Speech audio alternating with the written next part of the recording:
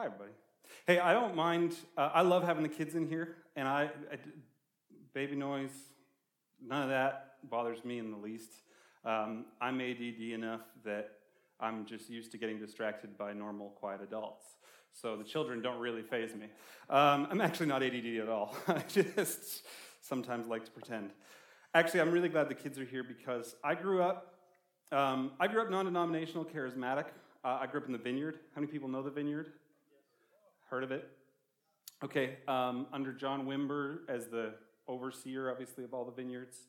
My dad was a vineyard pastor, and I actually grew up in an environment where it was assumed that we heard from God and spoke. It was just from the earliest of ages, my parents assumed I heard from God. And so I operated, even before I was trained, I shouldn't say that. I don't know when I was trained exactly. I've been in trainings and I've done trainings, but I did operate as a kid very prophetically. And I say that to say, to the point that, and this, I hate saying this at one sense, and I wish it wasn't on the recording, but I also think it's a powerful statement for you. I was many times brought up in front of 4,000 or 5,000 people to prophesy at the age of 10 years old. Now, I don't say that to boast about myself. I say that to say, don't assume that kids get kid-sized prophecy, because they don't have a kid-sized Holy Spirit. And frankly, what I experience in my church, and we experience all the time, my own daughter carries some of that prophetic gifting that's particularly strong on me. I know that because we had a conference with two very prophetic, really two people who are prophets, which you guys did the worship at in the fall, that your New Horizons worship team. And I had from each session, the different guest speakers, the ones who weren't speaking that session, went out and taught the kids for a little bit and ministered with them. And apparently my daughter gave crazy accurate words to every one of them. I've never heard my daughter prophesy, but I was like, that's awesome. And all that to say, kids don't get kid-sized words. And often I find they actually hear more accurately because they don't have... We can get into confusion and we can get into people telling us that prophecy isn't for today and all these, you can get all these other voices. And so we'll withdraw from the word sometimes. Kids don't have that. You know what I mean? They just are like, I don't know, I'll just say it. And then it's, out of the mouth of babes. I mean, there was a whole TV show about silly things kids say because they're just bold in saying their silly things, right? And it's the same way with prophecy. They're just bold, and they will bowl you over. So I'm glad the kids are here, and I was encouraging Corey to take the notes from tonight and feel free to turn them into teachings for kids for Sunday school because our prophetic culture has been powerful among the kids. Okay, here's what I'm going to try and do tonight, which is equip and activate y'all in the gift of prophecy. Now, I say we're going to do that, but I had to take about 65 pages of notes that I do in about 8 hour-and-a-half sessions. No, sometimes 12, and I had to reduce it to 1 hour-and-a-half session. And we'll have a break of a short one. So you can be interceding for me. So I'm not going to deal with the motivational gift of prophecy. Prophecy is complicated because it's used throughout the Bible in all sorts of different ways, and there's different words for it in the Hebrew, and there's words for it in the Greek, and then there's different understandings of how it's used in different situations, and then there's the motivational gift, there's the fivefold, what I refer to as the office of the prophet, and then there's the gift of prophecy. Do you guys know that? There's all these different things. Tonight, we're dealing with the gift of prophecy, okay? You have a gentleman here who can do an amazing job and has teaching you about motivational gift and that fivefold Jesus as the prophet thing. And there are differences, and I'll touch on the difference between prophet and prophecy at times, but my point is to deal with the gift of prophecy, which comes out of 1 Corinthians 12, where it's most talked about. You guys tracking with me? I'm assuming in that I'm going to assume, for the most part, that you are pro-prophecy. I say that to say because usually half of my first session is defending prophecy for today. And I'm just not going to do much of that because I'm just going to trust y'all. And if you don't know if prophecy is for today, you have an amazing pastor over here who can talk to you about that. Okay. First off, Jake, can I give you a prophetic word? Would you stand for me? See, I'm demonstrating proper etiquette in my church. You can keep chewing. You're allowed to be prophesied over while chewing.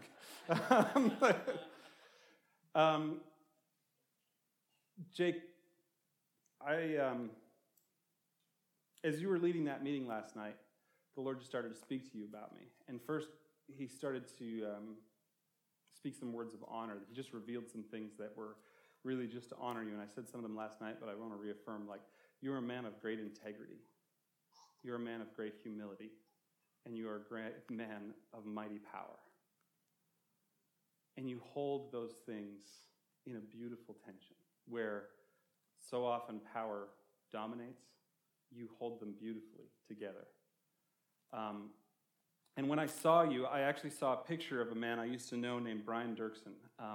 And you guys may not know that name, but he was a worship leader, very, very popular in the Vineyard in the 90s, wrote songs like Come Now Is the Time to Worship, Light the Fire Again. And I had the pleasure of just doing a few things with him and getting to know him. And when I was looking at you and he showed me that picture, God showed me that, like Brian, you're going to write songs that are going to be anthems for a movement, for the move of God in a certain time and place. Those songs were our anthems of the powerful move of God in a season of the church. They were such anthems even that my wife in the Presbyterian church sang them, my friends in the Baptist church sang them. They crossed denominational lines. They crossed people who didn't believe in the Holy Spirit were singing Light the Fire Again. It was great, or the movement of the Holy Spirit, I should say, were singing Light the Fire Again. I don't think they knew what they were doing, but it's like that's how powerful and prophetic those songs were as they wrote. And God's going to give you songs, and the songs you've written are excellent, but they haven't come yet. They're the songs to come, I feel like he's saying, and they're going to be anthems for this season of the move of God in the church around the world across denominational lines. And God's going to use you to train and develop worship leaders. This place here is the training ground for what he's going to be doing with you for the rest of your life in an ever-expanding role. And you're going to see your influence. I see you doing like online courses and coaching. Not courses, because they're not going to be things that people don't interact. It's going to be interactive, but it's like a Skype coaching you're going to be doing with worship leaders all over the world, where they're going to be coming to you and you're going to be giving them and teaching them how to walk in the humility and the integrity and the power and the equipping and the teaching and those gifts that are so strong in you. You're going to teach them how to walk in those things, and it's going to shape the way churches worship, where they're going to move away from performance. God's going to use you pivotally to bring us back from where we've gone too much in the church into performance and bring us back to the heart of worship. And I just see it's like that Matt Redman Heart of Worship song. It's like that's going to be the song of your life. Not that you're going to sing it everywhere you go, but that's the mission of God over you. You're going to be used pivotally to bring the heart of worship back into the church, where it's not about trying to grow the church through it. It's not about trying to, do a better job performing or have a cooler service or whatever. It's going to be about bringing people into encounter where they pour out their praise and receive an encounter, receive an increase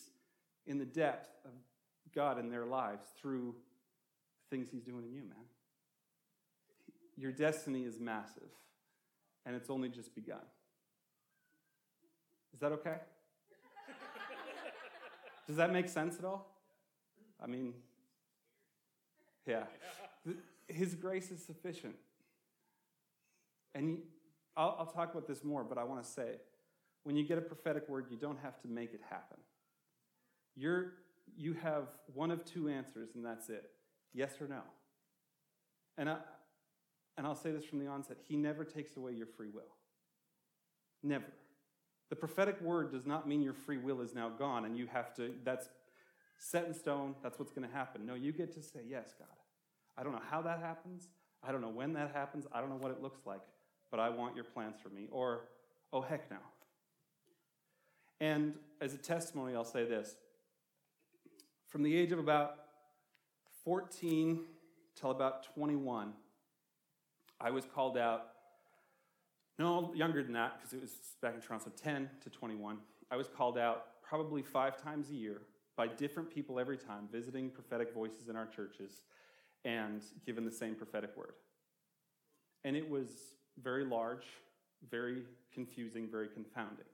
And in my youth and my lack of understanding, there was times where I would try and go after it, which was impossible because of the breadth of the things God was speaking to me. And then in my frustration as I became an adult, I said, no more. I don't want to hear that word again, God. I can't handle that word because I didn't understand that I didn't have to make it happen. And for 5 years, I didn't get a single prophetic word. Not one. And I struggled for 5 years to hear the voice of God for myself. So you can say no. Now, that's different than saying that doesn't fit. I'll get into all this, I promise, but I just felt like I needed to start here. Doesn't fit is a different thing than a no. And you can say no, but I challenge you to not say no. Because if you read Stephen in the book of Acts, what he talks about to the Israelites before they stone him, he reads their judgment for constantly rejecting the voice of God. And some 35 years later, their temple would be destroyed, and their whole faith and nation as they know it would never come back as it was. And I'm telling you, that act at AD 70 exists in Stephen's judgment in Acts 6, I think, and lives in Mount Sinai, where God came down and said, I myself will speak to you directly. And they said, no, you won't. We want you to speak to that one instead, and we'll listen to him, because you're too scary.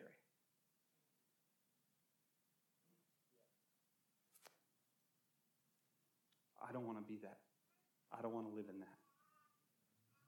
And I'm telling you, that risk still exists today because I experienced it in my life. When I said, no more, God. I don't want to hear that. I reject that. I can't understand that, so I just, no.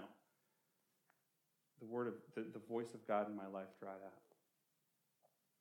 Some of you, and this isn't a specific ministry night, so we won't go into this now, but if, as I say that, you guys, some of you are like, yeah, I've done that. I know I've done that. If we confess, he is faithful and just to forgive. And his work is restorative. And so I would just say, come, repent, and be like, oh God, I didn't know. And when I realized what it was, because I spent 5 years not hearing from God clearly at all for myself or getting prophetic words, it was very different those 5 years than the rest of my life has been. And when I realized where it all rooted in, I was quick to repent. Because it may be scary, but it's better than the silence. I promise you it is. Now, just so you know, I don't think that God stopped speaking. I think what you prophesied in your song is absolutely true. I think I turned off the radio. Or at least changed the station.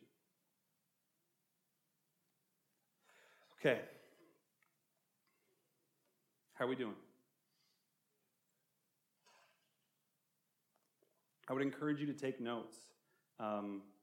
Also, the notes that I'm using, I just didn't have them done quite in time, the condensing, to print them out for you, but I've sent them to Pastor Johnny and Pastor Josiah, and they can print them out for you and have them for you later. I think this is being recorded, and so you can listen to it later. I talk rather fast when I'm teaching and preaching and talking of any kind, except when I'm really tired, and then I just mumble slowly. Okay, Acts 2, and pretty well all my scripture is going to be from the English Standard Version because that's clearly God's true version. When you get to heaven, no, no, it's just my preferred version. Acts 2:17, and I'm going to say a few things. I'm going to bounce off some scriptures quickly, and I may not even give you the references for them. I apologize for that. Again, I just want to get as much down as we can. So if you struggle with, wait a second, is that in the Bible? Johnny's cell phone number is. No. Okay. And in the last days it shall be, and this is Peter, after God has poured out his Spirit on the day of Pentecost, quoting Joel who was prophesying about the very thing that was happening in their midst in the upper room on the day of Pentecost, okay? And in the last days it shall be, God declares, that I will pour out my Spirit on all flesh. Say, all flesh. And your sons and daughters shall prophesy. Say, prophesy. And your young men shall see visions. Say, see visions. And your old men shall dream dreams. Say dream dreams. Oh, yeah. Even on my male servants and female servants in those days I'll pour out my Spirit and they shall prophesy. Say prophesy. Okay. How many people know that we live in a new covenant and a better covenant today? We get that? This is part of the central promise of the new covenant. And it's for all of us. You see what Joel is speaking out and Peter is quoting is that it's for everyone. It's because it's on all flesh.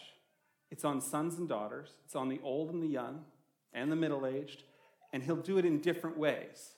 We see that, right?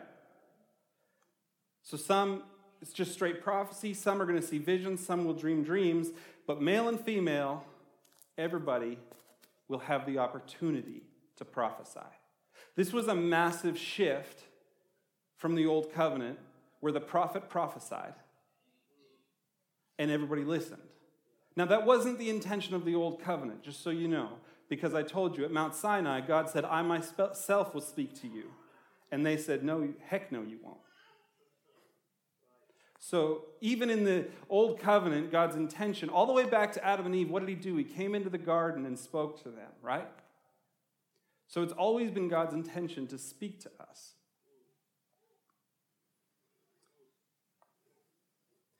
In 1 Corinthians 4, Paul says, pursue love. In 1 Corinthians 14, it helps if I include the one. Pursue love and earnestly desire the spiritual gifts, especially that you may prophesy. For one who speaks in a tongue speaks not but to men but to God, for no one understands him, but he utters mysteries in the Spirit. On the other hand, the one who prophesies speaks to people for their upbuilding and encouragement and consolation. The one who speaks in a tongue builds himself up, but the one who prophesies builds up the church. Now I want you all to speak in tongues, but even more to prophesy. The one who prophesies is greater than the one who speaks in tongues, unless someone interprets, so the church may be built up. Now, we're going to camp out in 1 Corinthians 14 more than anywhere else, so you can probably just stay there. And this is where it's the most specific in terms of the teaching about the gift of prophecy. I want to say one thing about tongues, just because people can struggle with this. Paul is writing to one church at one time that is the church for the whole city, the whole place in Corinth. And they were having a specific issue where people were speaking in tongues and nobody could understand what they were saying. And so he was encouraging them to not speak in tongues so much publicly unless there was an interpretation. Now, you may disagree with me, but I absolutely believe he wasn't saying that you should never speak in tongues publicly. Because sometimes I build myself up before, in the midst of it. I was speaking in tongues publicly, maybe not super audibly right here, as I was preparing my spirit for what I was doing. Because what I wanted to do was quiet down my mind and lift up my spirit, and tongues does that for me. It gets me out of my head, because I don't understand it, and into the spirit.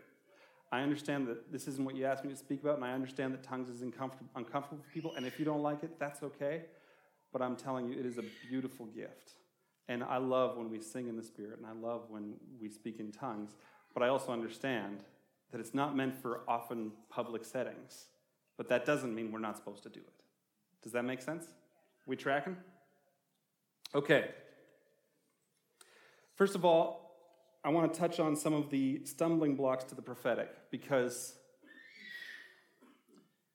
when Paul gives us this, and he expounds on it later in the chapter, but he tells us to earnestly desire the spiritual gifts, especially prophecy, or especially to prophesy.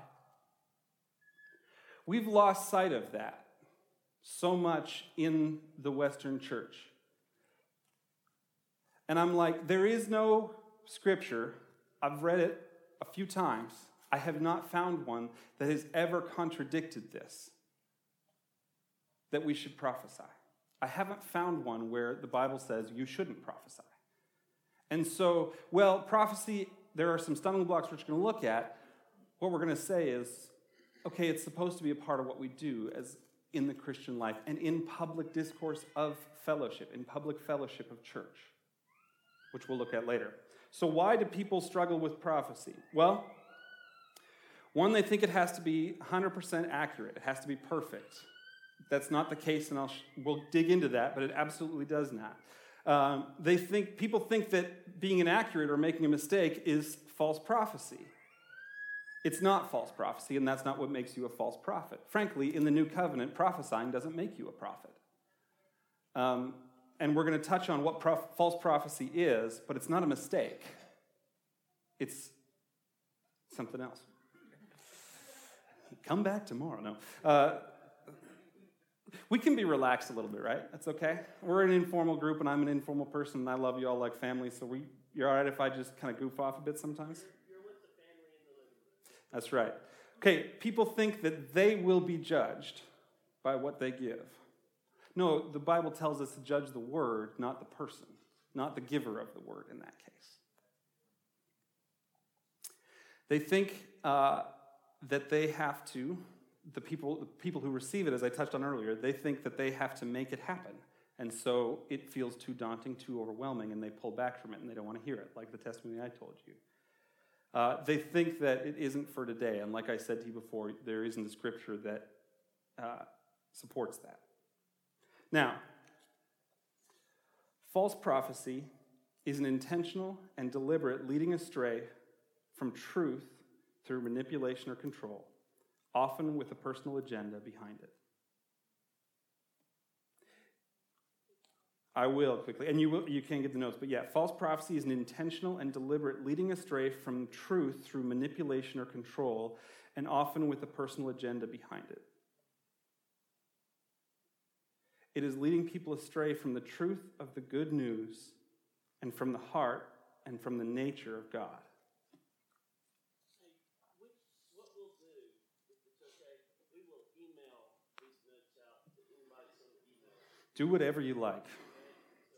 Now, I want to read in 1 Corinthians 12:3 quickly, where it says, "Therefore, I want you to understand that no one speaking in the Spirit of God ever says Jesus is accursed. And no one can say Jesus is Lord except in the Holy Spirit."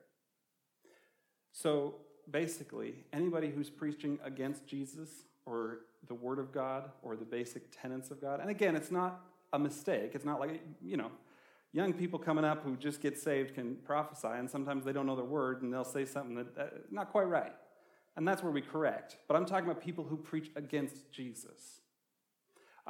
There was a man who I won't name because I don't like to, but he'd been a school of ministry graduate in a large church, and out of that he developed a very large prophetic ministry. And then he started doing some really bizarre things with his ministry, and started preaching some strange things. And he stopped preaching the Bible, and he stopped using the name of Jesus, and he started teaching people that they could become like gods, and they could go to heaven, and all these things. Well, the ministry that he'd come out of, it's the only time I've ever heard them do it, and that was at Bethel, by the way. Bill Johnson, the only time I've ever heard him do this, because I've never heard him. I listened to a lot of his sermons, and I've never heard him say a negative word about a person, or not a negative, but a critical, a condemning word about a person. It's the only time I've heard him do this. He stood up and said, "That man is not of us, and that man is not bringing the word of God." That there. Now, that's up to God to judge that, but in my opinion, that there is what we talk about when we talk about a false prophet, right? Somebody who teaches you don't need Jesus. You can be like God yourself. False prophet. Somebody who says, I see you with 3 children, and you're like, well, I only have 2 and I'm 75. So, maybe that's a mistake or something along those lines. You get what I'm saying? There was Abraham. I shouldn't rule it out.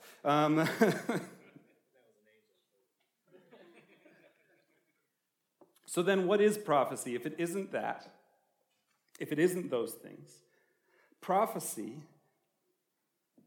is a spiritual gift, we get that in 1 Corinthians 12, that is rooted in love, 1 Corinthians 13, that speaks the heart of God over a person, place, circumstance, situation, or community. I want to say that again. And this is how Paul structures this. You get this? He talks about the spiritual gifts in 1 Corinthians 12, and he immediately talks about love being the foundation, the pinnacle, the everything for everything. And then he goes into prophecy in tongues. It's a spiritual gift, a gift from the Holy Spirit that must be rooted in love. And It speaks the heart of God over a person, over a place, over a circumstance, over a situation, over a community. It is always for upbuilding and encouragement and consolation. There are words of prophecy in 1 Corinthians 12. We know that there are words of prophecy, there are words of knowledge, and there are words of wisdom. We're going to look mostly at words of prophecy and words of knowledge, because those three things, yes, they're separated in 1 Corinthians 12, but they're all kind of under a prophetic gifting heading as well. As is tongues and interpretation of tongues, but that one's a little bit different. And I'm actually going to say words of wisdom absolutely are, but they require, in my experience and opinion, they come with seasoning. And so we're going to spend less time focused on that tonight. Some of you absolutely will do presently work in words of wisdom, which is a divine wisdom that you haven't acquired through some experience or reading or study or anything like that. It's like having wisdom for a situation or a person that only comes through the Spirit. But what I've experienced in my life is that God develops that inside of people as he seasons them. And we're not going to focus as much on that. So it is the proclamation of God's potential over a person's life. Now, one of the things I didn't say, but I should, is prophecy isn't simply telling the future. A lot of people think that it's always future telling. It's way more calling people to God. It's way more speaking the heart of God over people. Even if you look at the Old Testament, people look at the Old Testament and yes, there are a lot of judgments, and yes, but what there is a lot of is, even in the future telling, is the calling people back to God and speaking of a hope. It's not future telling like, then this is going to happen, then this is going to happen, then this is going to happen. It's like, but I see a light that's coming, right? It's always prophesying about Jesus or the restoration of Israel and it coming back together and these things. But it's speaking hope through the heart of God. It's not simply telling them what their future is going to be. This isn't palm reading. This isn't fortune telling. I had the weekend retreat that Pastor Johnny was with me on was awesome, and we had one night, and it was, of course, the night that he was supposed to preach, the poor guy, where the Spirit fell on us, and me and my friend Josh started to we felt like we were supposed to prophesy over people, and so we just started releasing prophetic gifts. And I love prophesying with somebody else. I can do it on my own, and I enjoy that, but what happens when I prophesy with other people is we often like, then God, as God, he's giving his word, God's telling me the next word up for that person, and they often stack. And we saw that Pastor Johnny got, I hope you don't mind me saying, a heck of a lot of prophetic words from me and then from Josh, and then the group started to prophesy over him, and he just had to get on the floor and be wrecked. And the power of God hit us. It was profound. Now, I had a couple there who 6 months earlier had been drug dealers and just a mess and living together, and now they're in the process of getting married, and they've had their whole lives saved, transformed, but they know nothing of God. And I'm doing their premarital counseling, because like I said, they're working on that. And the next week I sat down with them, and the young man's like, just a second before we start. So you're like this prophetic-y thing, right? I'm like, yeah, I'm prophetic in nature, yeah. Are you reading my mind? Can you read my mind right now? And he was absolutely serious. And I was like, no, man, I can't read your mind. I'm not reading your mind. He was like, oh, good. And then I was like, maybe I should be reading your mind. No.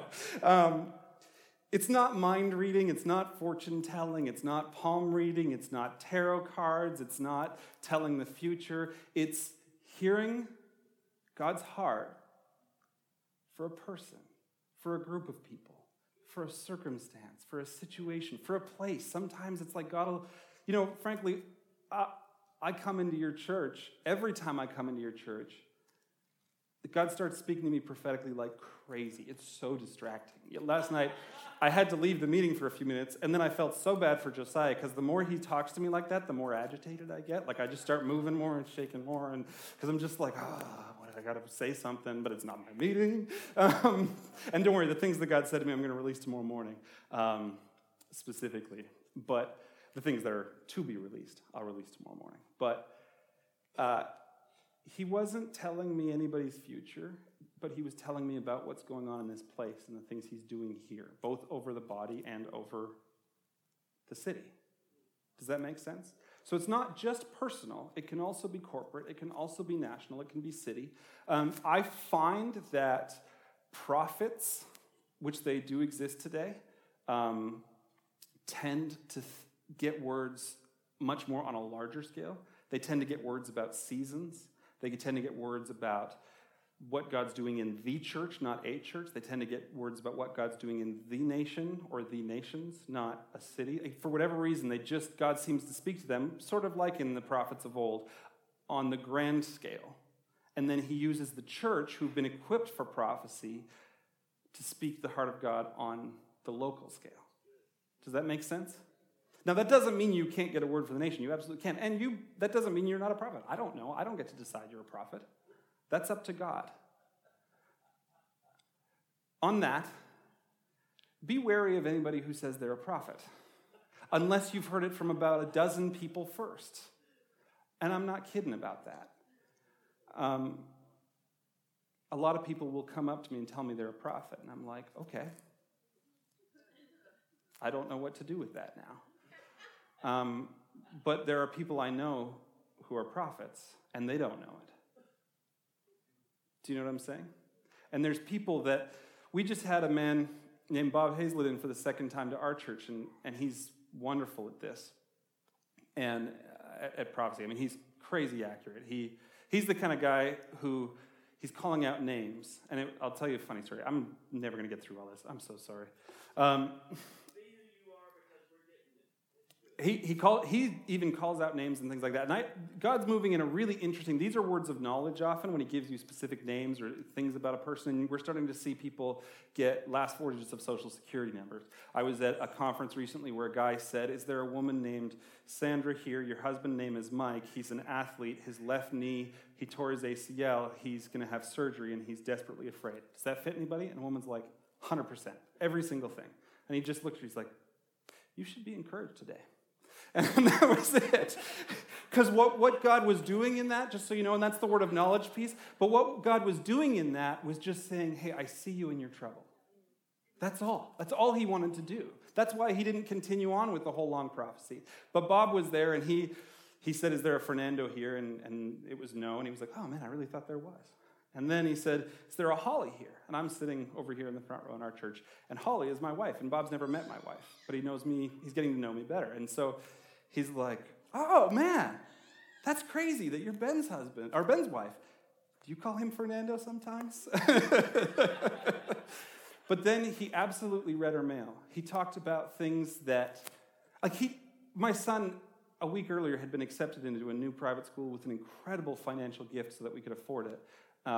And he prophesied right into that, having no idea. He prophesied about us having some journeys back to California, maybe moving back there, except he didn't know that my wife was from California. He prophesied about us having rental properties that we would be able to support people and help people in and out of the church with those. He didn't know that we owned 6 rental properties. He talked about them being from inheritance. He didn't know that those came from my wife's inheritance. He didn't know that the people living in those rental houses, one is a woman who's come out of a battered shelter, 2 are families who lost their jobs in our church and we're able to help. And I'm not saying this to gratify myself. I'm like, he read her mail. Now, he did all that so that when he went into what God was now doing in her life, she would sit up and listen. Because if a man tells you your whole life story and then says, now here's what's next, you go, okay. I'm listening, Lord, right? I don't know why I was talking about that, but it's good. It's not future telling.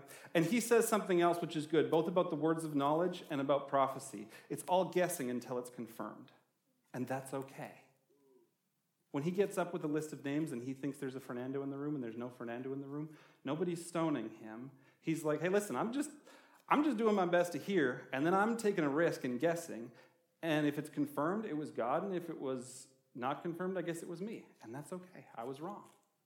No one is demanding perfection. And it's funny because there's no place I feel like the church demands perfection more than in the gift of prophecy. And it's just not a fair expectation of anybody. Because we all see dimly. Right? We all hear imperfectly. Okay, the process of prophecy. And I'm going to go quick here and read less than I thought I would, but it's good. Prophecy is progressive, meaning it's unfolding often. we get a piece, and then it stacks, and it stacks, and it stacks. Very often in my life, I've had somebody give me a word, and then 6 months later, I get a word that builds on top of that. I get a word that builds on top of that. It's evolving. We have to know that that we know in part and we prophesy in part. And I'm going to talk about that more later, I think. And prophecy is imperfect. Obedience is the key. We just say yes and give the word and do our best, but we don't expect that we're always going to be perfect, and we have grace for one another. You know, Paul tells us, and we'll look at it later, but it's a key here too, in 1 Corinthians 14, that when we come together, let the prophets prophesy, let those who have the gift of prophecy prophesy, and let the others test them. Now, if the word was always perfect, why does it need to be tested? Why does it need to be weighed? Why does it need to be judged? Because it's not always perfect.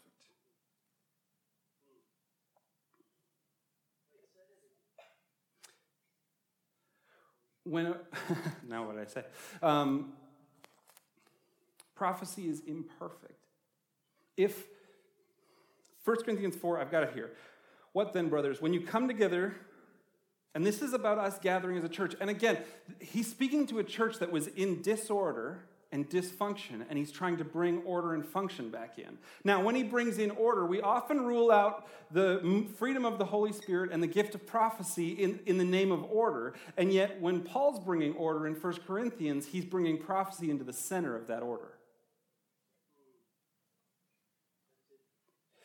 What then, brothers? When you come together, each one has a hymn, a lesson, a revelation, which is prophetic, a tongue, or an interpretation. Let all things be done for building up. Skipping down to 29. Let 2 or 3 prophets speak, and let the others weigh what is said. If a revelation is made to another sitting there, let the first be silent. For you can all prophesy one by one, so that you all may learn and be encouraged. And the spirits of prophets are subject to prophets, for God is not a God of confusion, but of peace, and is in all the churches of the saints. This is a key verse we're going to look at some throughout the night, but the part I'm looking at right now is, let 2 or 3 speak, and the others weigh what is said. If Paul is having us weigh the word of prophecy, then it must be because weighing it, you know, is judging it, is assessing it. You get that, right? And if it's always perfect, why would we have to weigh it? It's okay to weigh the word. That's what I said before. It's different from saying I reject the word and saying I'm going to weigh this and say, does this fit? Does this line up with the word of God? Does this line up with the things that God's spoken to me? Does this line up with the things that is it in submission to my pastor, my spiritual leadership, whatever? Does that make sense? It's okay to weigh the word. So it can't be perfect if it has to be weighed. You following my logic here? That's a big deal. Because again, this is one of those huge stumbling blocks for people. And you're going to have, as you guys develop a prophetic culture, and you have that in your worship, by the way. I've never been with Hannah Buckner that she doesn't prophesy through song. I've never been in a worship set with her where she doesn't. And I've gotten to be in a lot, but not nearly as many as y'all. But I'm guessing you haven't either, or you've been in very few. And you have others who are like that. I know Caleb and Bethany flow in that. I mean, lots of you flow in that. And so you do have a prophetic culture in your worship. And now we're talking about personal prophecy more. And as you grow in that, you're going to have people come in and they're going to be like, I'm not sure about this. So this is an important thing for you guys to understand, that prophecy isn't about inerrancy. It's not about perfect. It's about speaking the heart of God.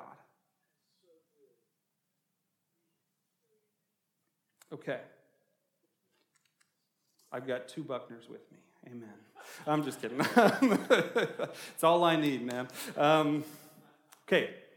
So let's transition straight then into how do we hear the voice of God. Now, first of all, we want to prepare ourselves to hear from God. And this isn't like every time you go to hear from God, because you should be hearing from God constantly. And as you grow in this, you will be. He's speaking to me all the time. But to prepare myself to hear from the heart, consecrate yourself.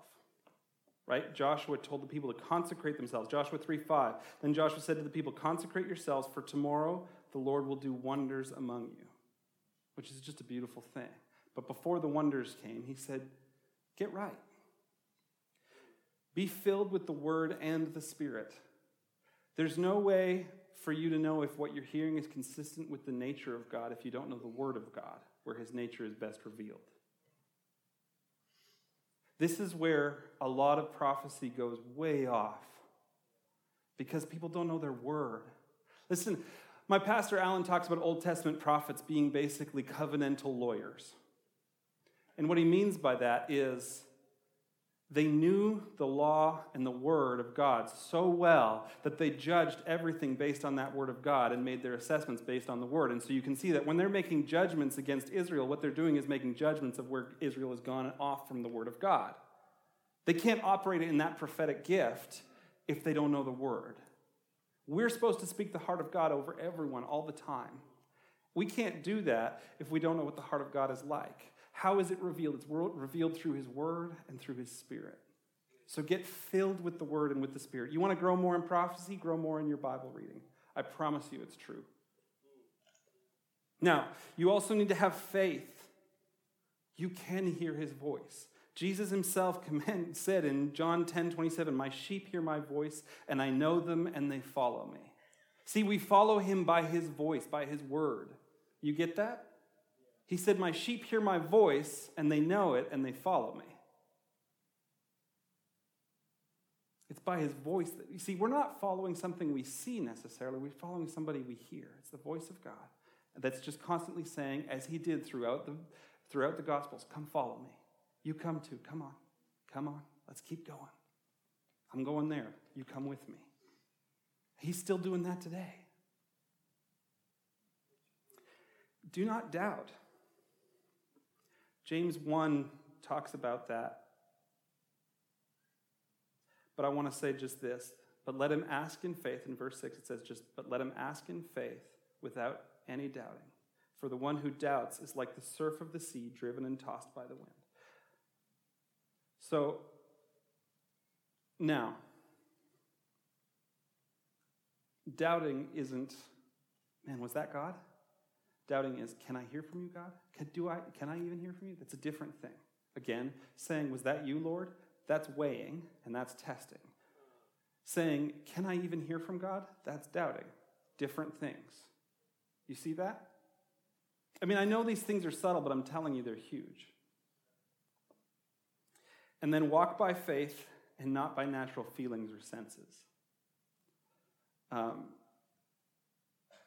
All that to say, listen, God works through our emotions and our feelings, and he is not calling us to be robots. But if your feelings are, God doesn't love me, he doesn't use me, if your feelings are lying to you about the nature of God or the nature of yourself, don't follow them. Walk by faith. Speak the truth and get yourself into a position to hear. In the preparation, recognize that God is loving, he's merciful, and he's kind.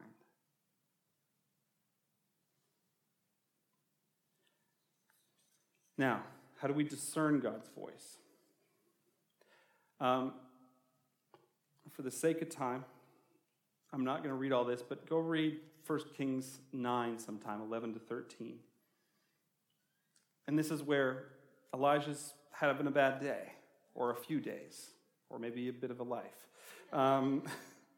If you want to be a prophet, read what happens to the prophets, and then you may rethink your decision. Seriously, I always think that too. The people who come up to me and say, I'm a prophet, I'm like, okay, sure, whatever. And I trust me, I'm nice, but internally I'm like, I don't know. But then I'm also like, you have no idea what you think you're signing up for. You've just declared yourself one who's going to be going through some hard things. But anyway, he's having a bad day, and God calls him to stand before the mountain, similar to Sinai. And as he stands before the mountain, the Lord passes by, similar as with Moses. And a strong wind comes through, and then an earthquake, and then a fire. And each time it says, but God isn't in the wind, the earthquake, and the fire. And then there's a voice like a whisper. Or another translation says a still small voice. And then Elijah, and it says, I'll finish it with this. And when Elijah heard it, he acted. It goes on to say what he did. So, God very often speaks through the still small voice. Now, I have, I'm recovering, the Lord's really helped me, but I have what's called a vocal disorder. It's muscle tension dysphonia. And so talking for a long time, singing for a long time, about 2 years ago, I was singing, my voice popped, I thought I had a polyp, I lost my voice. It came back in 5 minutes. I pushed through and sang through the worship set that I was in practice, and then I lost my voice for about 12 days and could not speak above a whisper, and it hurt, and I was terrified. I loved to sing, and I loved to preach. And when you're a worship leader and a preacher and you lose your voice, you're out of a job. And I went to an ENT, and I got better, but my point of the story is for a very long time I would lose my voice very quickly, and it was very quiet. I had a very, very, very quiet voice up until it started coming back about 7 months ago, starting to get stronger again. I will recover, I just have to do exercise, I'll continue to. Now, if I'm speaking in a whisper to my kids or my wife or in a coffee shop, it requires being quiet to hear me. If God speaks through a whisper, we got to get quiet if we're going to hear him. I was at that same retreat the first night. We did a thing on the still small voice, and I said, just get alone with the Lord. Go around the room to these young adults. And I said, just get quiet with the Lord and just trust him to speak to you and whatever. And I said, now, after a few minutes, I'm like, if you're having trouble hearing, just put your hand up. And one of my ADHD 19-year-olds, we just like to say, he's extra. Extra what? Extra everything. But he's wonderful. He puts his hand up.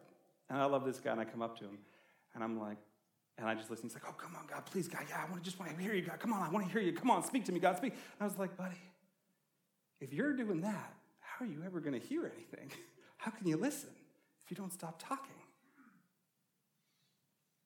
And he was like, oh, and he got quiet, and then he heard the Lord. A lot of our prayer lives in the general church are us talking to God, and then we turn around and say, God doesn't talk to me. And I'm like, maybe in your prayer life, ask him a question and then wait for the answer. Now, we're going to talk about how we hear in prophecy, and the still small voice is one way, and we need to know that voice, and we need to be in tune with that voice. But I'll tell you this, it is great to see you. But I'll tell you this, for me, most of the time, the still small voice is how he speaks to me personally. Prophetically, he rarely uses that same voice. For whatever reason. He speaks to me different ways. Now, they're all consistent with that voice, but for whatever reason, the still small voice is how he speaks to me at quiet time. I get more pictures, impressions, just a divine knowing, words of knowledge, things like that, and then often when I start speaking, he just starts to flow through me.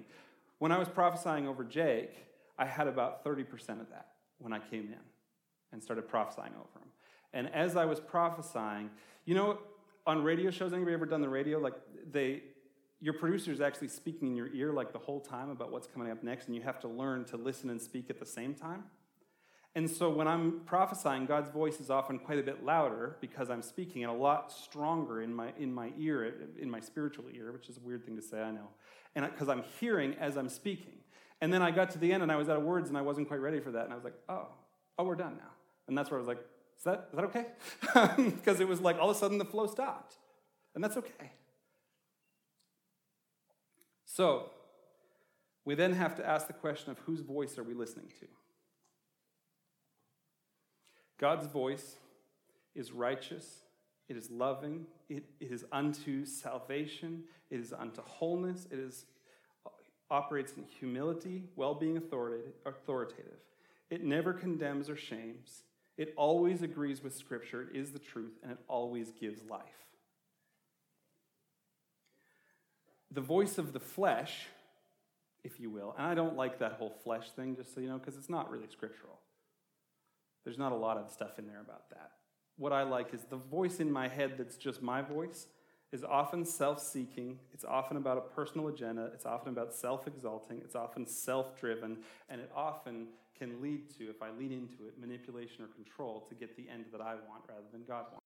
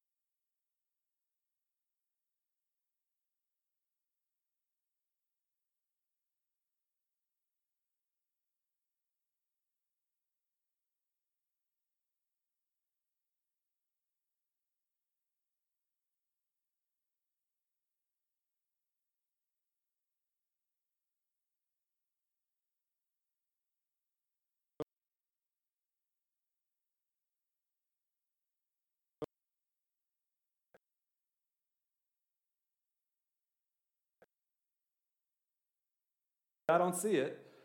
And it all happened. Okay, I want to get into some ways that we hear prophetically. This is not an exhaustive list because I couldn't possibly do that because God created us, each one of us, uniquely.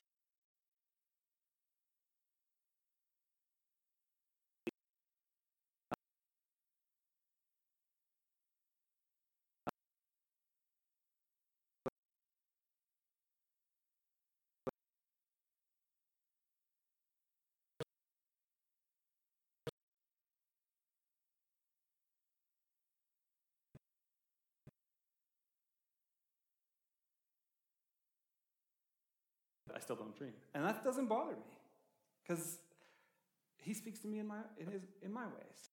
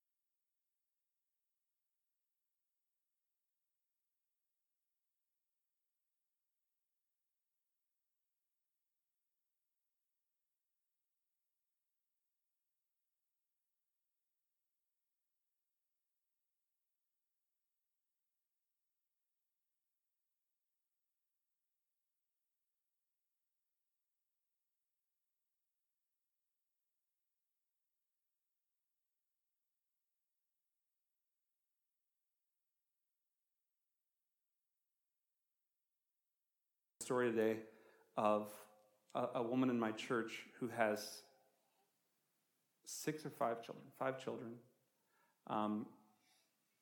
She's been married, I think it was 37 years. And last year, she told me, and I found out later, everyone in her family knows. She, from 3 months in, has regretted marrying her husband. Fully, never been happy, sleep in separate rooms, miserable marriage, miserable children, miserable family. And I was like, why did you marry him? My church told me I had to. They told me that's who God told me, who told them I was supposed to marry. Oh man, they took her choice out. We never take away free will. When we tell somebody that God's saying who they're supposed to marry, we are taking their free will away because they're now left in the position where it's like, how do I disobey God? Right? No mates, no babies, too painful for people sometimes. We don't know what's going on.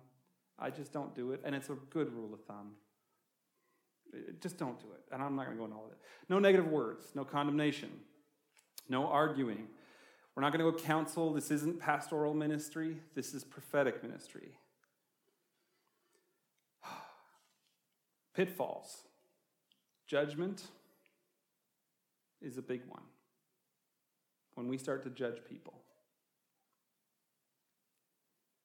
And you're going to read those later.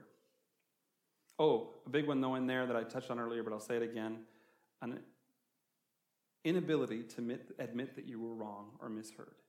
If you get it fixed in your head that you hear 100% accurately all the time, you're not going to submit to anybody. You're not going to walk in authority under anyone's authority. You're going to become a rebel, and you're going to go out. You're going to end up outside of the church, which is never where we're supposed to exist. Now, that doesn't mean we don't go out in the world and prophesy. I'm talking about outside of the covering of the church.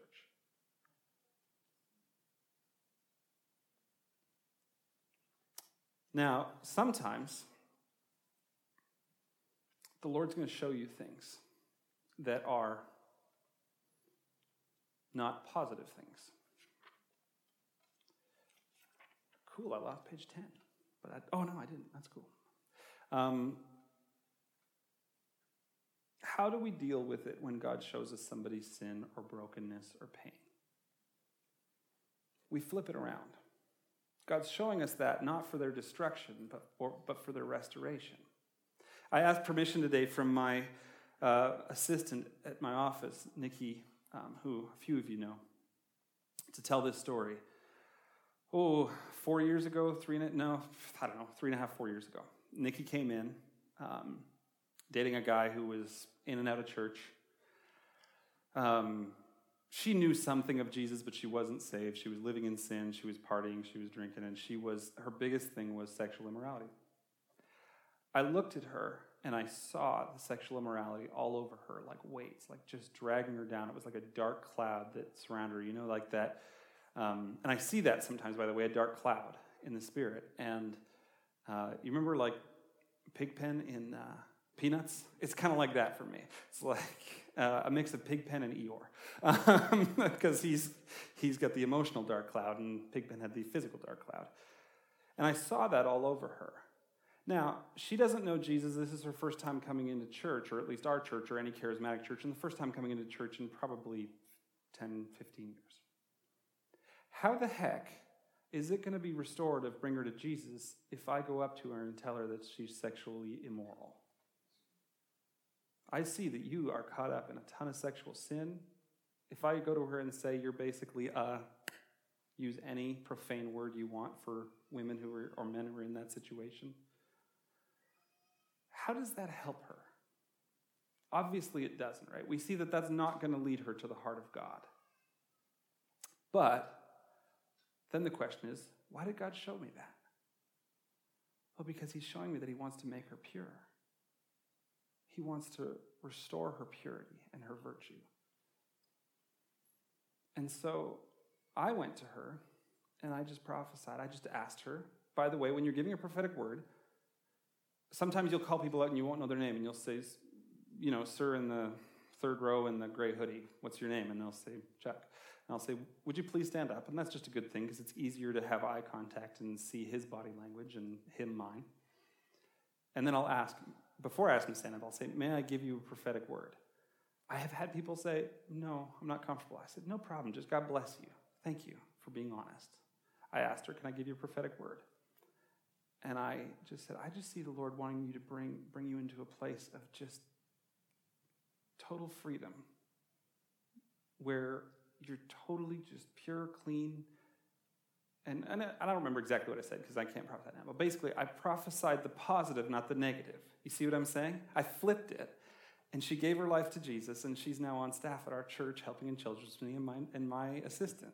And she got that job. It was so supernatural how fast. We hired her like 3 months later. Now, God told me to hire her too. He told me, that's the one. You need an assistant, that's the one. But you see how we flip it around? So if God's showing you something negative, if he's showing you somebody's brokenness, if he's showing you somebody's loneliness, it's not just sin. Sometimes it's like God shows you that somebody's incredibly lonely.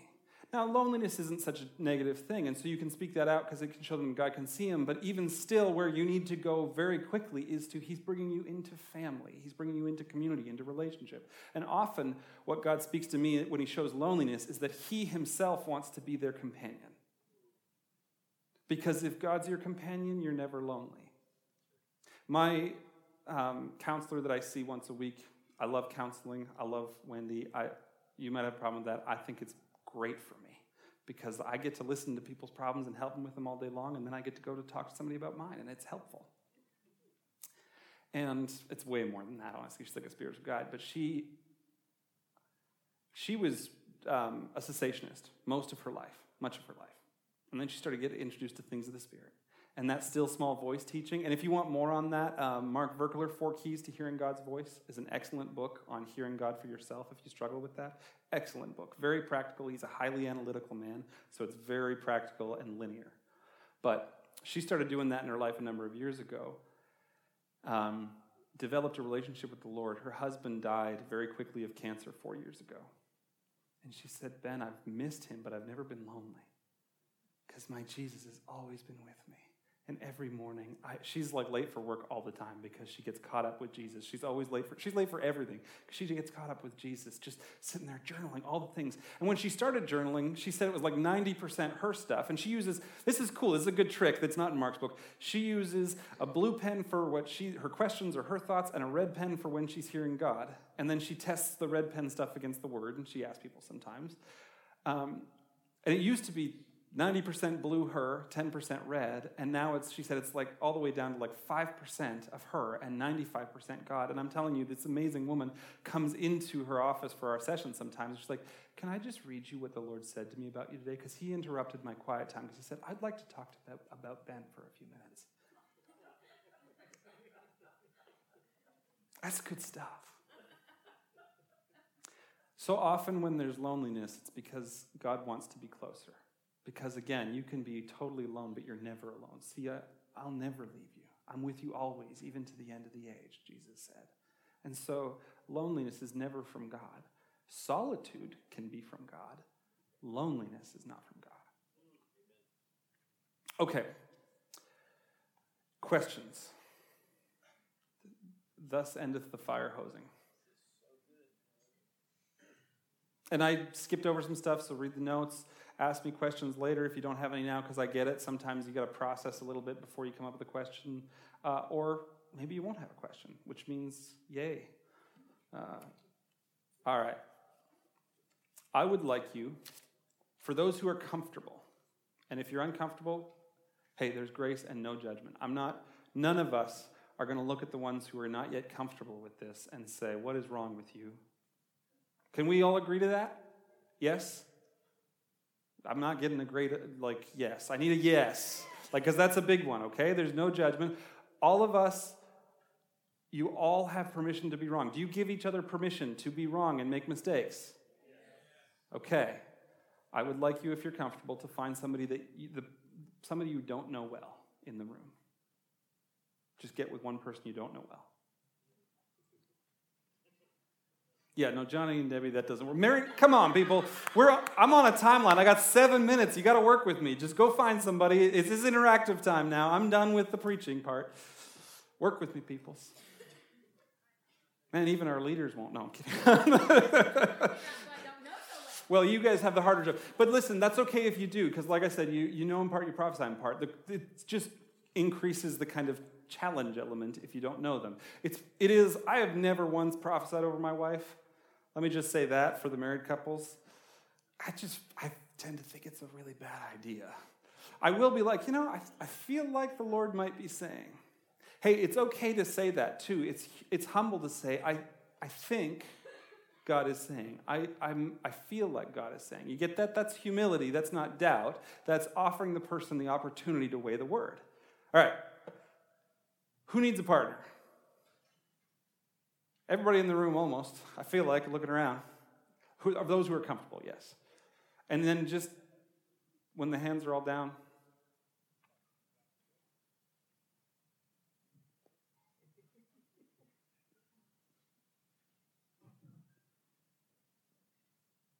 Okay. Are we settled? Are we where we want to be? That's all right. Good.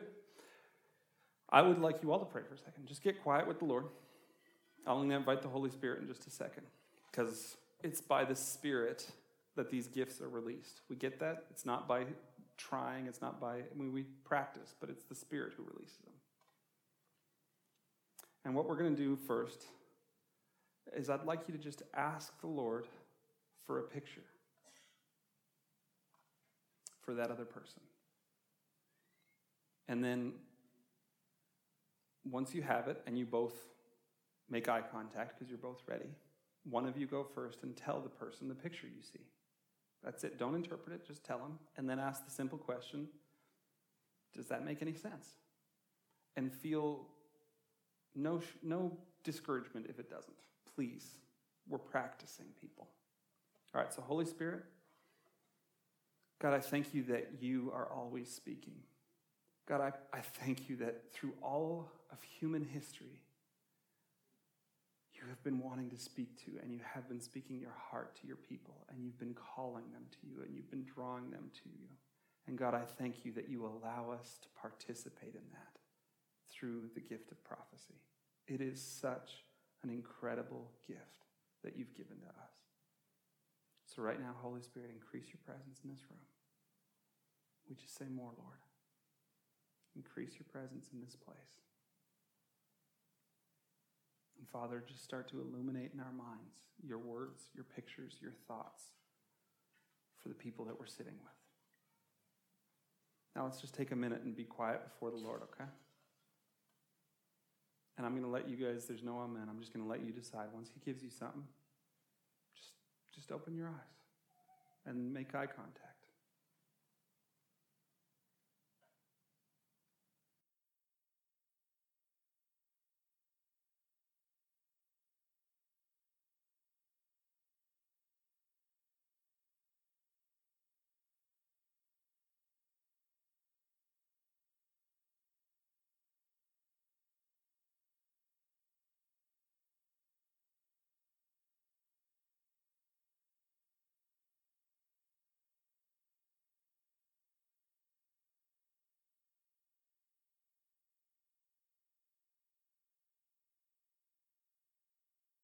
Got one? Got two? Hey, look, you guys all just prophesied over each other. And some of you, it made a bit of sense. Some of you gave me a more emphatic, heck yeah. As Isaac Buckner says, heck yeah. I love that. Or as my good friend Mark Cisneros, some of you know, says, he even texted me, yeah. Okay. I would normally keep going with this and have you change partners and then ask for an impression or a feeling for the other person. And then I would ask you to get a word of knowledge, which would be something you would say to the group and see if it fits for somebody. And then I would ask the Lord for a Bible verse for somebody in the room. We don't have time for all that. But those, you can see, those are going through the different ways we hear from God. You get that?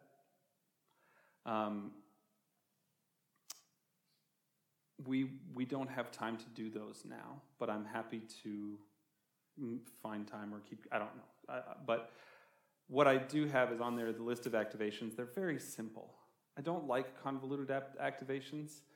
I know some teachers of the prophetic are like, get a superhero for the person, or, They do, and I get it. It's all good. I don't have a problem. I'm just like, I think let's just stick to the basics of how God speaks. And if he gives you the picture of a superhero, perfect. But what I want you guys, here's my challenge to you.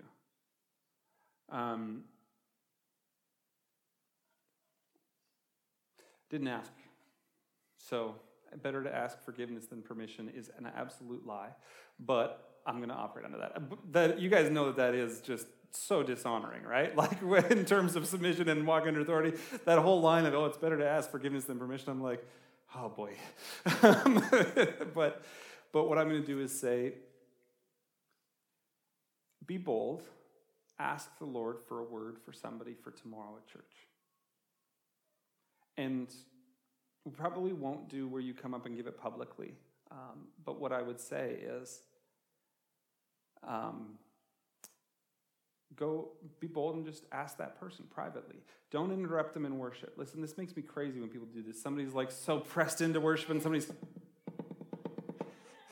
I got a word for you. It's like, let them worship. Hold your tongue. Have some self-control. There'll be an opportunity. If God has given you a word for somebody, he'll give you the opportunity to give it to somebody. You don't have to force your way in. Does that make sense? In the same way, if he gives you a word for the body, don't interrupt Johnny in the middle of preaching or anybody else. Wait until after. Everybody. And it's honestly, as a worship leader, it's very hard for worship leaders because all of a sudden you're like, what is going on over there? And it takes you out of what's going on in the spirit, what's God doing in the room, into what the heck is Isaac doing? Just kidding, I'm picking on you, buddy. But ask God for a word for somebody. Now, I didn't say this, but I have to say that. I did sort of touch on it. More often than not, God gives me literally one word. The vast majority of the time when I'm doing spontaneous prophecy. Tomorrow I'm going to try and prophesy quite a bit, if that's okay with y'all. I feel like God's called me to just model it some and do it some, if that's all right. Not that you guys don't know how, but it just felt like that's what he told me to do. So I'm going to try and prophesy quite a bit. Very often when I put myself in that position, what happens is I'll stand up and I'll get a word like, actually I just looked at Chuck and got the word wisdom. And it can be very unnerving to only have one word because you can feel like I should have more than one word. And I really did get that word. I'm not being funny. But sometimes it is just one word. Like I said, the guy who had all those words of knowledge, and then he said, you should be encouraged. He wasn't being funny. He was saying, God told me all these things for your encouragement. That was it. Other times, I'll start speaking, I'll say, I just saw the word wisdom on you, Chuck. And what that speaks to is actually wisdom to make families. What God told me, like not make families like, biology. That was a weird way to say that. I've been talking a long time. Although I bet you have wisdom in that too. But now we just took this thing to PG-13. But no, healthy families. To speak into broken families and help to bring them to health. There's like a supernatural wisdom where you're going to sit and you're going to have, we all go through that suffering in life where we watch our friends and our neighbors and people we love, their families start to break down, and we encounter people whose families are breaking down, and God's giving you a gift of wisdom to help people guide through that to reconciliation. So there's a wisdom for family restoration that he's placed on you, and it's a strong ministry, and I know you're a strong worshiper, and it's not either or, but I'm telling you, if you don't already walk in that, in the coming seasons, you're going to even start to have opportunities. You're not going to have to seek this out. Don't go looking for broken families. What's going to happen is all of a sudden people are going to start to be like, I can't not tell you. I don't know. I just have to tell you. My wife and I, we put on a good face at church, but we're not even speaking at home. And my kids, I snap at them all the time. And I think they're using drugs. And I think, and they're just going to pour out their hearts to you.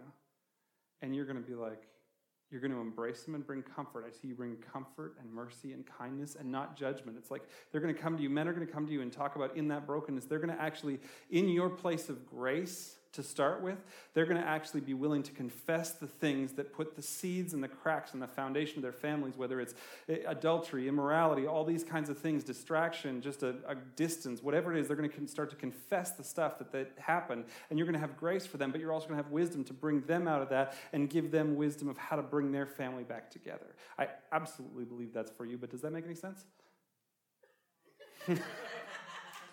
Okay, so that was cool because it was an example that made us 7 minutes long, but I got the word wisdom. But as soon as I started to say that, I saw the word wisdom. Then God said, wisdom for families. And I said, I see wisdom for... And then, remember how I said he just keeps talking? And it's like, and then the words just kept coming for me. And it's not, listen, this isn't some weird seance thing where I'm like going into another dimension. No, I'm like fully just present. I'm just hearing God very quickly. He's illuminating my mind, and then it stops. And then I know it's done. Does it make sense? So tomorrow, don't be afraid if you've only got one word or a simple picture. Just give what you have. And more may come, and more may not come. Your job isn't to figure out the prophecy. Your job is to give the prophecy. It's up to them and the Holy Spirit and their spiritual people around them to figure out the interpretation and the application. Right? So, my challenge to all of you who are willing, go home, take a minute, and be like, Lord, I'm asking you to give me a word for somebody tomorrow. Or a picture, or an impression. He might give it to you ahead of time, and it might be that you walk into the room and you know the person you're supposed to give it to. There's another level of scary on that for me. Sometimes he doesn't give me a word or a picture or anything. It's just like there's a spotlight on a person in the room. And I'm like, okay, that's the person I'm supposed to prophesy over. And more often than not, I'm called on to, I often give prophetic words just privately, but very often they call on me to prophesy publicly like this. So I get to get up in front of 400 people with only a spotlight. And that's a step of faith. But then, honestly, as I just say, excuse me, sir, what's your name? Jerome. Jerome, may I give you a word? Okay, would you mind standing up for me?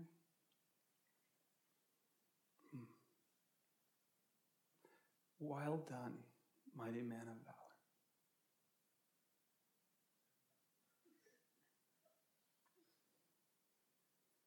Well done, good and faithful servant. But I no longer call you a servant, I call you a son and a friend.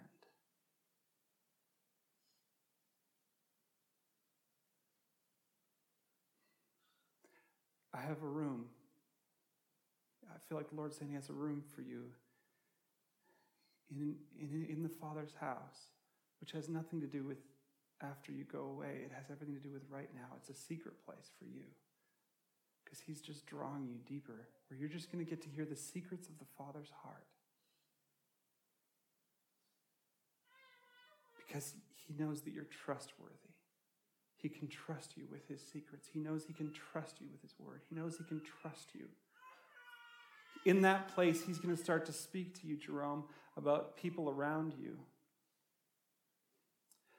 And he's going to start, remember that the thing of the flipping it, he's going to start to reveal some brokenness and some sin about people's lives around you. And he's going to give you the strategies of how to talk to them and bring them into their own room in the Father's house. And I just hear it again, well done, mighty man of valor. Jerome, did that make any sense? Okay. Now, when I looked at Jerome a minute or two ago, I just saw a spotlight. And I took the risk of asking him if I could give him a word. And when he said yes, I heard the words, well done, mighty man of valor. I had to be obedient to follow that highlighting, if you will. And it's not really a physical spotlight. You get that? It's like, if something ever just stand out to you or pop out to you, it's like all of a sudden it's further forward. That's what I'm talking about. And it's, again, it'll be different for all y'all. But that's all I had. But I had to be obedient to that. And this is learned, I promise you. This is developed, this is practiced. Listen, this is, other than some years in the far-off country, no, honestly, actually, you'll find this is scary but true. When I was in my worst sin, I could still prophesy, no problem. It's the craziest thing. But the gift of God, for some of you, will be so strong in you that you can't. And that's a dangerous place, just so you know. I don't say that as a good thing. That's like, oh, that's so dangerous, because I can still present my giftings without being connected. I don't know why I said that, but I said it. But other than the years that I turned it off by saying no to him, that gift has been in me my whole life. And so it's a very strong gift in me, and it's very developed from about the age of, I think my parents said 3 or 4 on. And so my point is not to say, look at me, I'm wonderful. I'm saying, this is 31 years of walking in the prophetic ministry with the Lord, right? So don't worry if you don't start with seeing somebody pop out and stepping into that. And don't get into, I disobeyed the Lord and now I'm in shame and judgment. Oh, I hate that stuff. No. Don't go there. But if you're like, oh, you know what? That guy did stand out to me and I didn't say something. Challenge yourself next time to do it. And I wouldn't do it into the microphone the first time if I was you. But yeah, it was when I was obedient to ask and Jerome's willingness to receive. Both of those things happened before God gave me the word. Are you? That's awesome. I didn't know that. Well, here's the thing to know, Jerome. There is no visitors in God's family. Right? We're all part of the same family. I don't care what denomination you're from. If Jesus Christ is your Lord and Savior and his Father is your Father, you're my brother, man. Right? In the last month, few weeks, you've been more faithful than some of the regulars. Okay, so those are just some examples. I'm not going to teach it on prophetic tomorrow's ministry because I would be jumping the rest of the church in after a long time. Is that okay with y'all? You're in the living room with the family, brother. Come on. Yeah, no, I get that. I just feel like it would be very hard for me to do it. It's not that it'd be hard for you. It'd be very hard for me to make it. Oh, okay. Oh, that's what you're saying. I thought you were saying, no, go ahead and do it. I was like, no, I don't feel like I'm supposed to. In that, unless you're telling me I have to, which I would submit to, I don't think I'm supposed to. Yeah. Two things. One, we trust.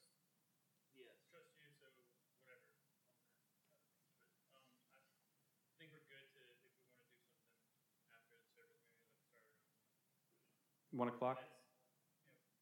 It's going to be very laid back. Probably not even as, we won't have worship set. Oh, no. This is going to be this is just practicing what I'm talking about at 1 o'clock. I'll just walk you guys through some practicing and give you an opportunity to prophesy over each other privately and publicly in terms of in the midst of the circle. I'm not talking about a service. Y'all get that? Now, before we do it, can you just, I don't want to prepare, and I'm just being blunt. I don't want to prepare and come and have these guys come and open the building and none of y'all show up. And that's totally fine if you're not interested, if you're like, that does not work for me, there's a softball game or a baseball game or whatever. No judgment, that's fine. But would you just show me your hands quickly if you would like that?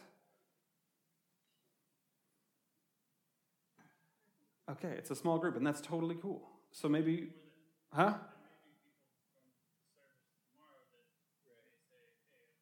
Yeah, and we can do that. So we'll do it. That's great. That's enough. We don't need a big group. We used to do this, and there's a lot of fun things we can do. Like I'm going to get you guys to give words tomorrow, and you're not going to know who you're giving words over. And it may not even be somebody in the room. It probably won't be. But it'll be somebody that maybe one of you knows or 2 of you knows. And it's cool. Trust me, you'll watch because it's like, you'll be like, oh my gosh. Once I tell you who it is, sometimes you'll be like, that's amazing. A little harder here because we don't know the same people. But still, it's going to be fun. We're going to have fun with it, okay? This isn't like a test. This isn't an exam. We're going to have some fun. We're going to play. You know that God likes to play? You know that in his kingdom, we're supposed to have fun? You know the joy of the Lord is our strength? By the way, Monica, you have that gift wherever you are. There you are. You have that gift down pat, and I absolutely love it, and I need it. And you should walk in imparting that gift to people because it's actually supernatural, the joy that you walk in. It really is. It's not natural. It's joy on steroids, and it's not obnoxious joy. It's the joy of the Lord, and it's a supernatural ability. Like it's a supernatural grounding he's put in you, and you can impart that to people, just so you know, by laying on of hands, I believe. Okay. I can't stop, so I've got to, because I'm going to